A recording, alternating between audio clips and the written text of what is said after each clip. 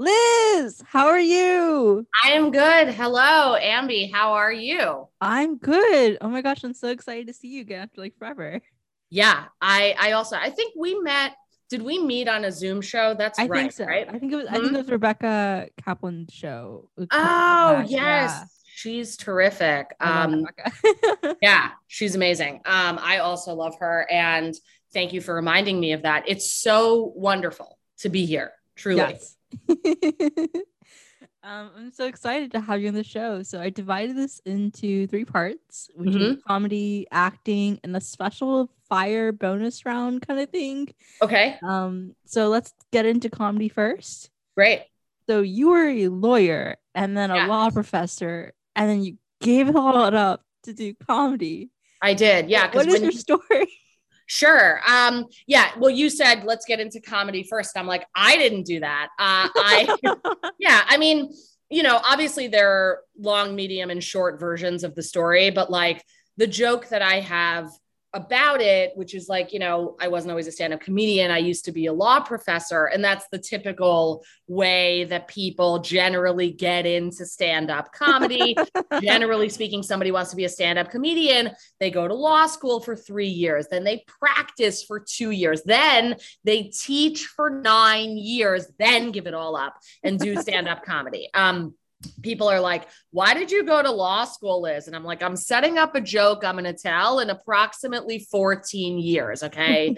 I'm a planner. And the bits of that joke, each of them is factually accurate. And of course, the only thing that's not accurate is that it's like totally the typical route. There are a lot of lawyers. And I think I've met a couple of academics who have then gone on to do stand-up comedy. But I mean, everybody's story is their own, right? And there's no typical anything, is the real truth of it. But I guess like my path is a little bit different, mainly because I did give up a tenured position. And so like in academia, if you have tenure, you can't lose your job ever. And I had just gotten tenure a few months before I then did stand up for the first time, which I did because I had taken an improv class. I thought it was amazing. I did that to do something for fun because, like everything in my life, not that it wasn't fun, there were definitely moments in like a flow state. For example, when teaching a class or writing a paper or something that were fun for sure. But I think like I, at that time, was sort of responding to how everything in my life was like centered on and on the track of a goal. And I wanted to do something else. And of course, I had a huge crush on the teacher. Nothing ever happened between us, but basically, she was like, have you ever thought of doing stand up comedy? And I said, no. And she said, well, would you consider doing it on my show? And I figured she would be at her show. I mean, she could have been like, you want to jump off a bridge. I don't know that I would have jumped off, but I would have shown up to the bridge if she was going to be there. So anyway, like, and that's what happened. And like, I mean, this is another joke that I sometimes tell. It's a little bit dirty, but like not really. It's, that the first time I ever did stand up, I felt like I was having a professional orgasm, which was basically a regular orgasm, but I was 100% sure that I was having it. And so on that basis, and I've given you some version in between the very short, just the jokes version and the longer story, which is the truth. And ultimately, like I left. I didn't leave right away. There was like a year and a half where I was doing both teaching and stand up. And then I left to, Um, pursue all of this. And by all of this, it's stand up. I do also act, but I know that's part two. And then, and also writing. I mean, I'm writing a television show about my life. And so those have always been and continue to be kind of the three areas of professional focus for me. that's awesome. Like that's Yeah. amazing. You're Thank you. inspiring. Oh, I mean, it's not always that great, but like I can appreciate and understand that, and I thank you. But also, it boils down to doing a lot of the same stuff that everybody, or maybe not everybody, that a lot of people do every day who are pursuing what we do. Yeah. Exactly. So, we've been on a show together, and a lot of your stuff is drawn from you being a lesbian, a rabbi's wife, and Mhm. like a lawyer. So, is there anything else? And do you think there's a difference between who you are on stage versus who you're off stage? Yeah. So first question first. No, nothing else. I am the sum total of my jokes about being a lesbian and a rabbi's wife and a lawyer. No, I think that in terms of like, well, I guess maybe I'm trying to think of like the kind of most interesting way to answer this question. When I first started doing stand up, and I know some people say a version of this, I had no idea what I was doing. And I get it. I get the footnote of like, nobody does. And totally, but I believe that I had less of an idea. And the reason is because I truly didn't mean to get into it. And as a result, I didn't know that people repeat jokes. I didn't know, like, some people start improvised, or like, there's the, like Rory Scovel's like amazing improvised. Ray Harrington is another person who comes to mind that, is super amazing improvised. I'm not saying I ever was, but I literally had no idea that you were allowed to repeat a thing that you said on stage one day on another day. Just didn't know. And so I didn't do it. And so I used to talk about literally whatever was present for me that day.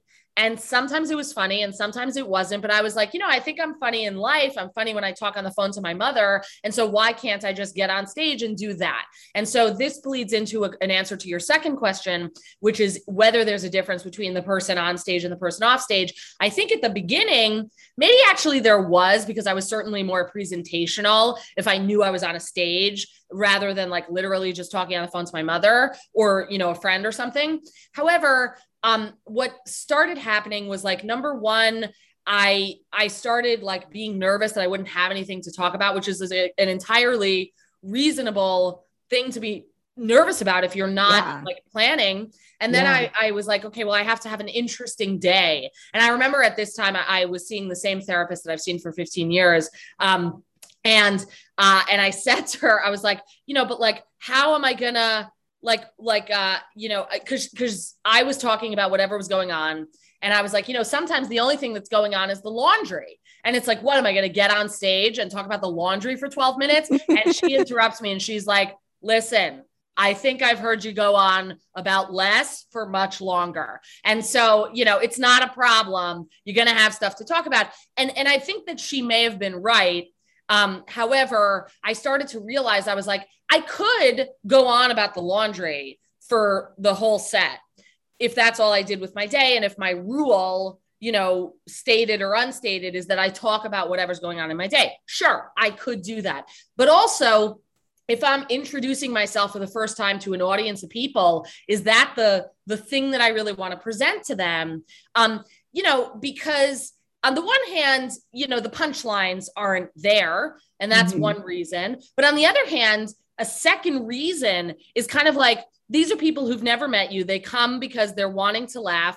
And like, could you tell them something that's a little bit more central to your identity than the fact that you did the laundry today and whatever happened in the laundry room?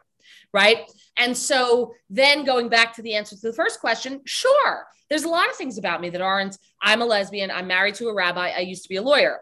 And also when I'm like getting introduced to a bunch of people for 10 to 15 minutes, maybe even 20, 20, maybe you get into some of the other stuff. I'm also sober. I don't do that material if I have 5 minutes, but I might do that material if I have 30 minutes, right? But it's like trying to think, what are the things about me that are essential kind of enough to be an introduction to me, right? Does that make sense? Yeah. And I think that, of course, like when people start to know someone as a comedian, then you can kind of go a little bit deeper, because it's like, yeah, we know that you're married to her, whatever. I don't know. But like, it's also like, I'm trying to talk about the things that are the most kind of vulnerable, central to my identity that I can. And those are the things that I kind of start with to write jokes from.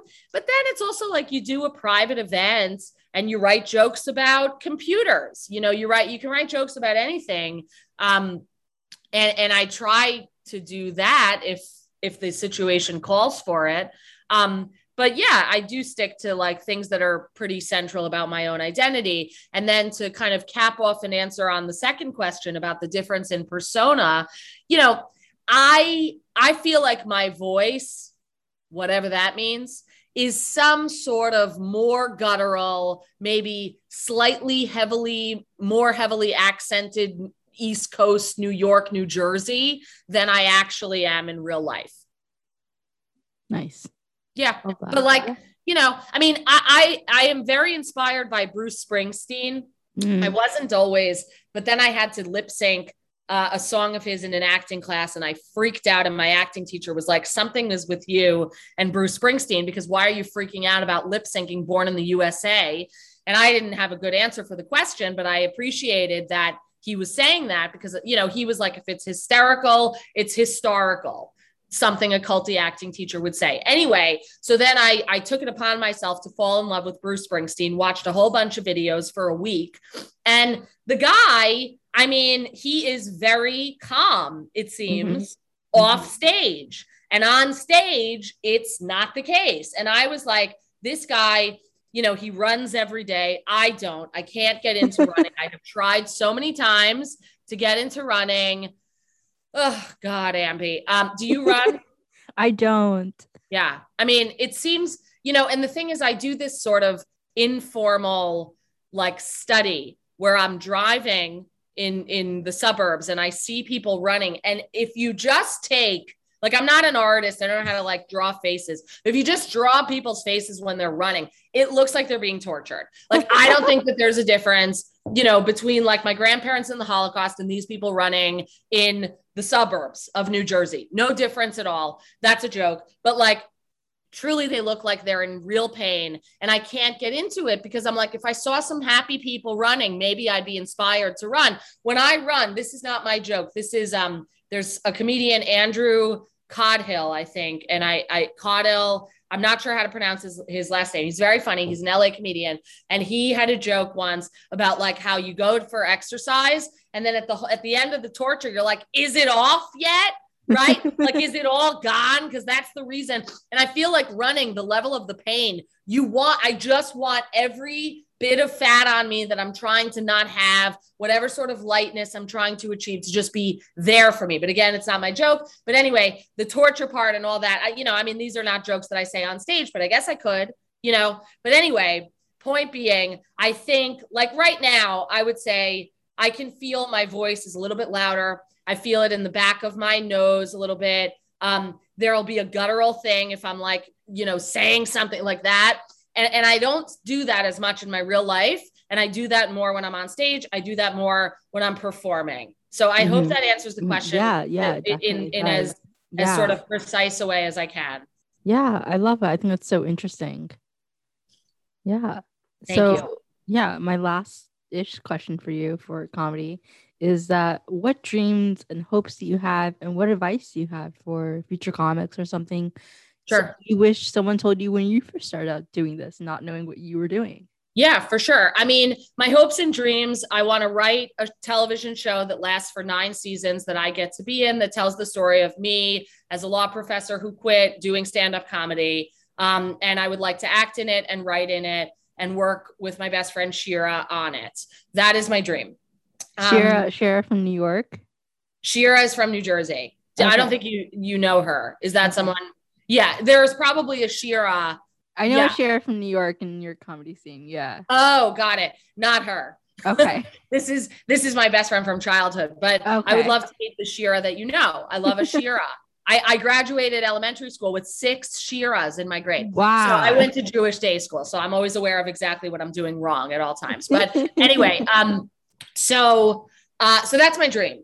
In terms of advice, I mean, you know, the thing is, in some ways, I desire to like give myself advice because it's like in some ways, I'm like, you know, there have been people who've done a version of what I've just described. And I'm like, what do you do every day? And it's like, you know, you listen to someone like Jerry Seinfeld, right? You write every day, you do the X's on the calendar every single day. And, you know, you write everything before you go on stage, whatever he does, right? You do transcendental meditation 2 times a day. I do that. I don't do it 2 times a day. I do it once a day.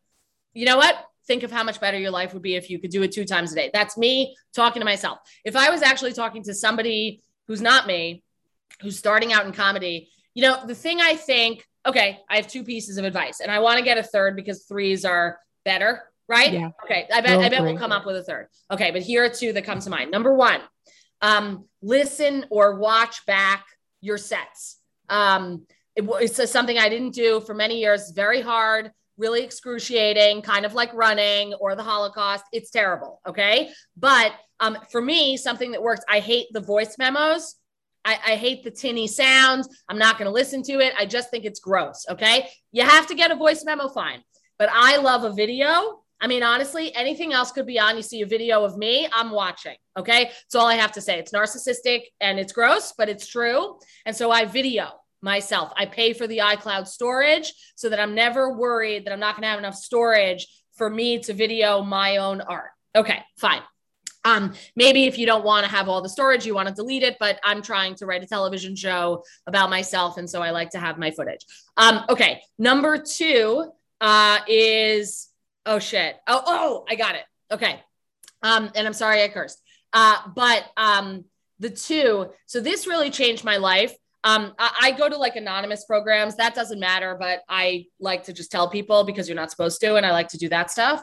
But one of them, I was in Debtors Anonymous and they had a game. Maybe this isn't central to the story, but whatever. The game of Debtors Anonymous that I was playing, it was the tools game. And it was like, you know, doing things that are good for your life and you like get a bunch of points and like, we didn't win, whatever, we're on a team, but it was a game. Okay. And you pick activities, 4 of them, if I remember correctly, for 10 minutes a day. Okay. And so one of them was like reaching out to a friend, whatever. And there's some that they were program like dictated, but then you could pick one of your own choosing to do something with. And so I picked messaging people about getting on shows for 10 minutes a day. Okay. Now, I think what's important is it wasn't more than 10 minutes. It wasn't like the whole day and you email everybody in New York or LA or whatever. It was just 10 minutes per day working on that.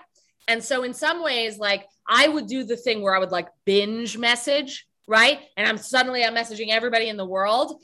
And then I wouldn't do it again for like months. And so it wasn't that. And it also, it was just 10 minutes. So it wasn't like overwhelming or whatever. The other thing is that because it was my goal to do the 10 minutes, I stopped caring about who responded because it was more about, oh, I did my 10 minutes.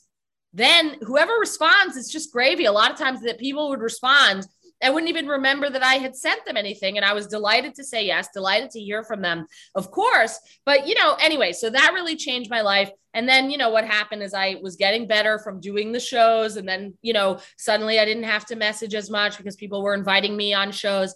But now, you know, after the pandemic, I moved from LA to New York. And so I'm relatively new in a way to the New York scene. I was here, but then I was there for 3 years. And so now I'm back. And so, you know, it's kind of getting back into the messaging. So those are the 2 big pieces of advice. And then a third, you know what? I think meditation. Gary Shandling meditated before stand-up sets.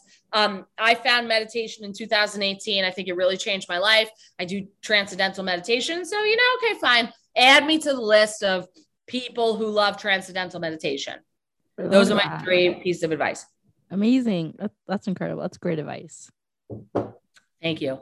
Yeah. So let's get into acting. Great. And, yeah. What inspired you to go into acting? What's the story behind there? I mean, basically, I always knew that I wanted to make a television show. Since I started doing comedy. I was sure about that. And I haven't made it yet, the show or it or whatever. But like, I never was doing stand-up without that goal. Mm-hmm. And so I pretty immediately got into acting class. And really my goal, I mean, now, you know, I got a job TAing acting at the place where I take acting classes in LA. I go to Leslie Kahn. I think she's amazing, just like Truly Beyond. The fact that I'm a TA, I mean, that's, you know, but no, I'm just kidding. But like, but she's great. So anyway, there's that, but it's like, you know, I got into it and I stay in it because I do love acting, but also I really want to be able to play myself years prior. That's the main thing that I want to do. But along the way, I've learned a lot about myself. You know, I have let down a lot of guards and resistance and defensiveness. I mean, I used to be way worse than this. And, you know, so I think it's really helped me as a human being. I think that's honestly like one of my favorite things about pursuing any of this. And by any of this, I mean the comedy, the writing, the acting. And, you know, it's certainly possible to pursue all of them and be a really like terrible person.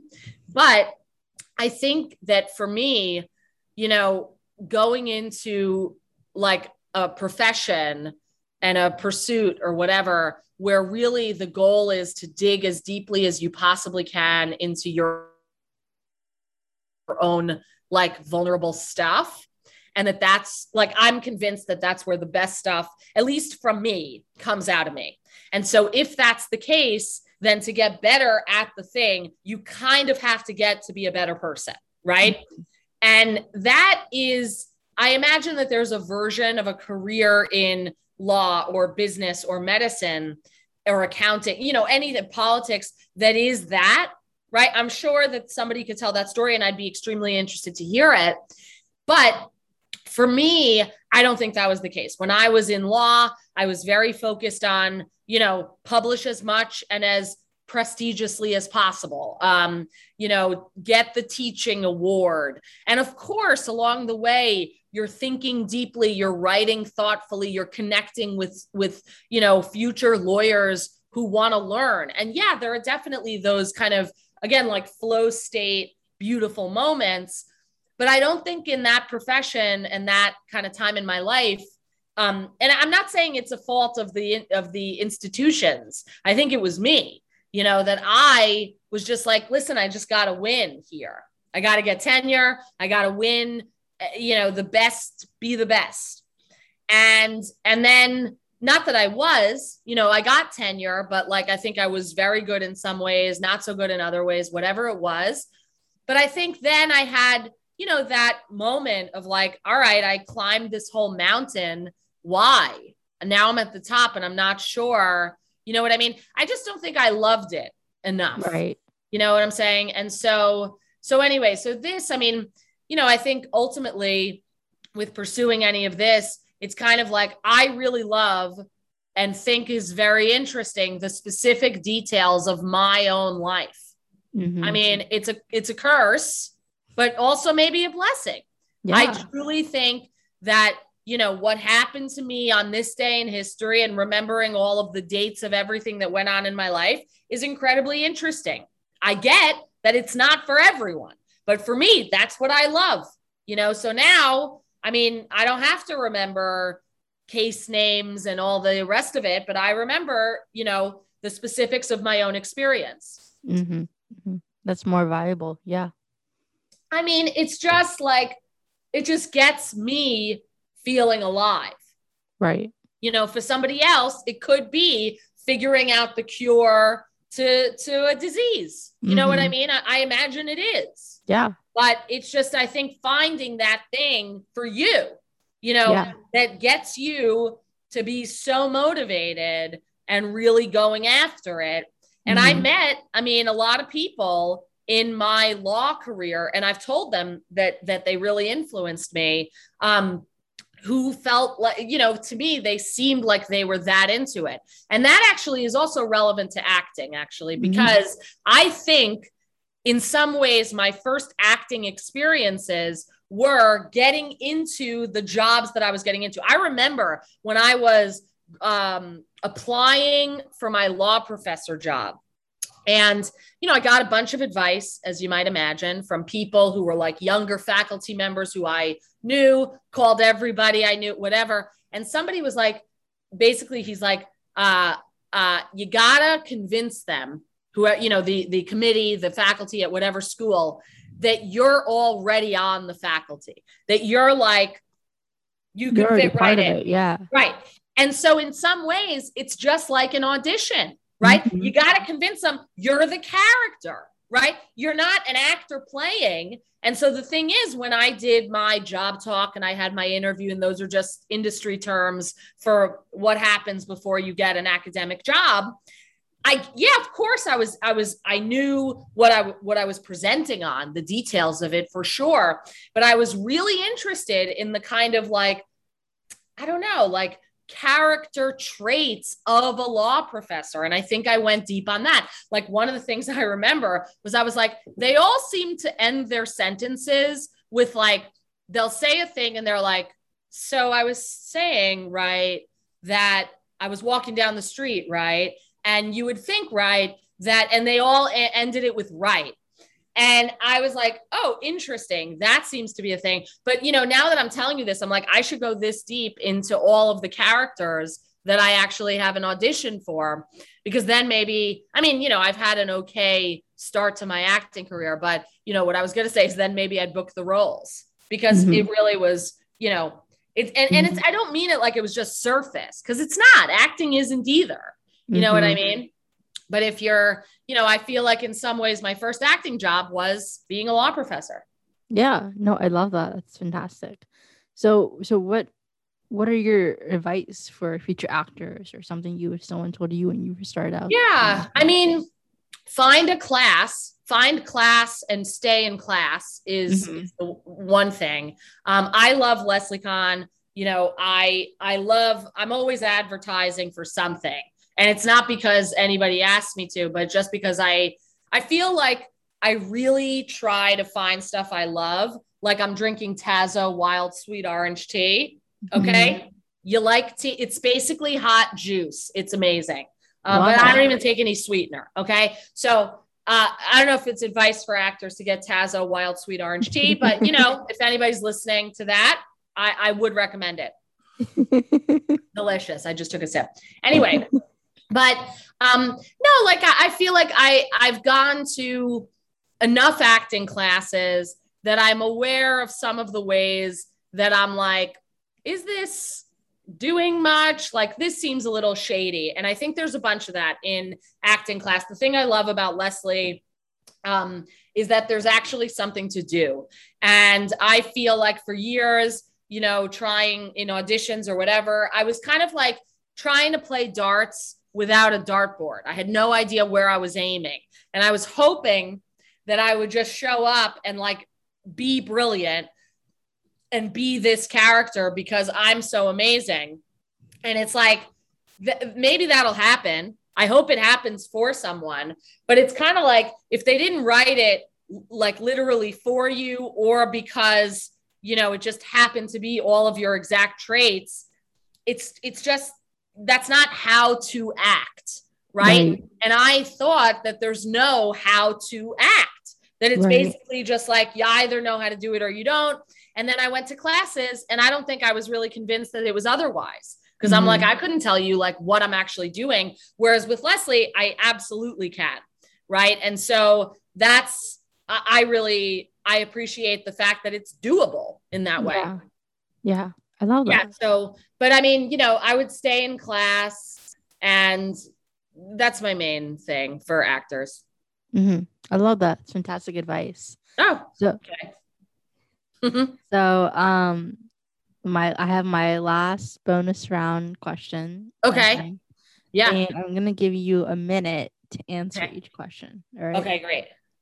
All right. So, a comedian you want to open for? Go. Amy Schumer. It's a good choice.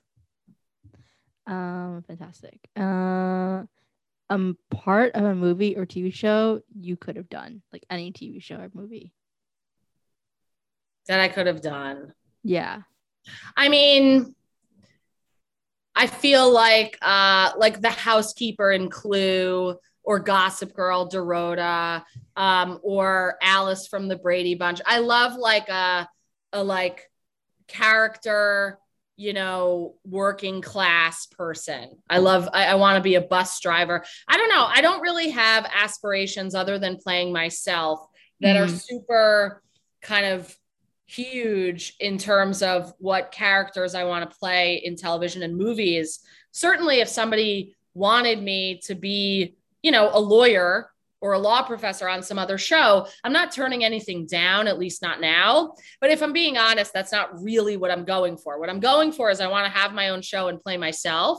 And then I would love to be able to like offer fun sort of pops in the, the show as a kind of background supporting character that has a big personality, but maybe not as much of a backstory. And yeah, if I could like have my career doing those things, I'm good. I love that. Last one I have is a favorite place to perform. Any place you performed at. Yeah. I mean, I don't like, if I'm being real, in my mind, I would love to perform on really big stages. It's always been part of my goal and vision. And, I don't yet. I'll get to soon. Like I have dates now, which I'm very grateful for, at bigger places. But like, I don't know that I would be really being honest if I said that there's a difference between this stage and that stage. It's more just like, okay, I had a really good show. Like I performed at Union Hall recently and it was a really great show. Does that mean that Union Hall is in my favorites? I guess, sure. But I also love the Hollywood Hotel on Tuesday nights, the mic that, I don't know if it exists now. I imagine that there's something, but it's like, I love them for different reasons. But if I'm thinking my favorite place to perform, I don't know that any specific stage stands out to me yet.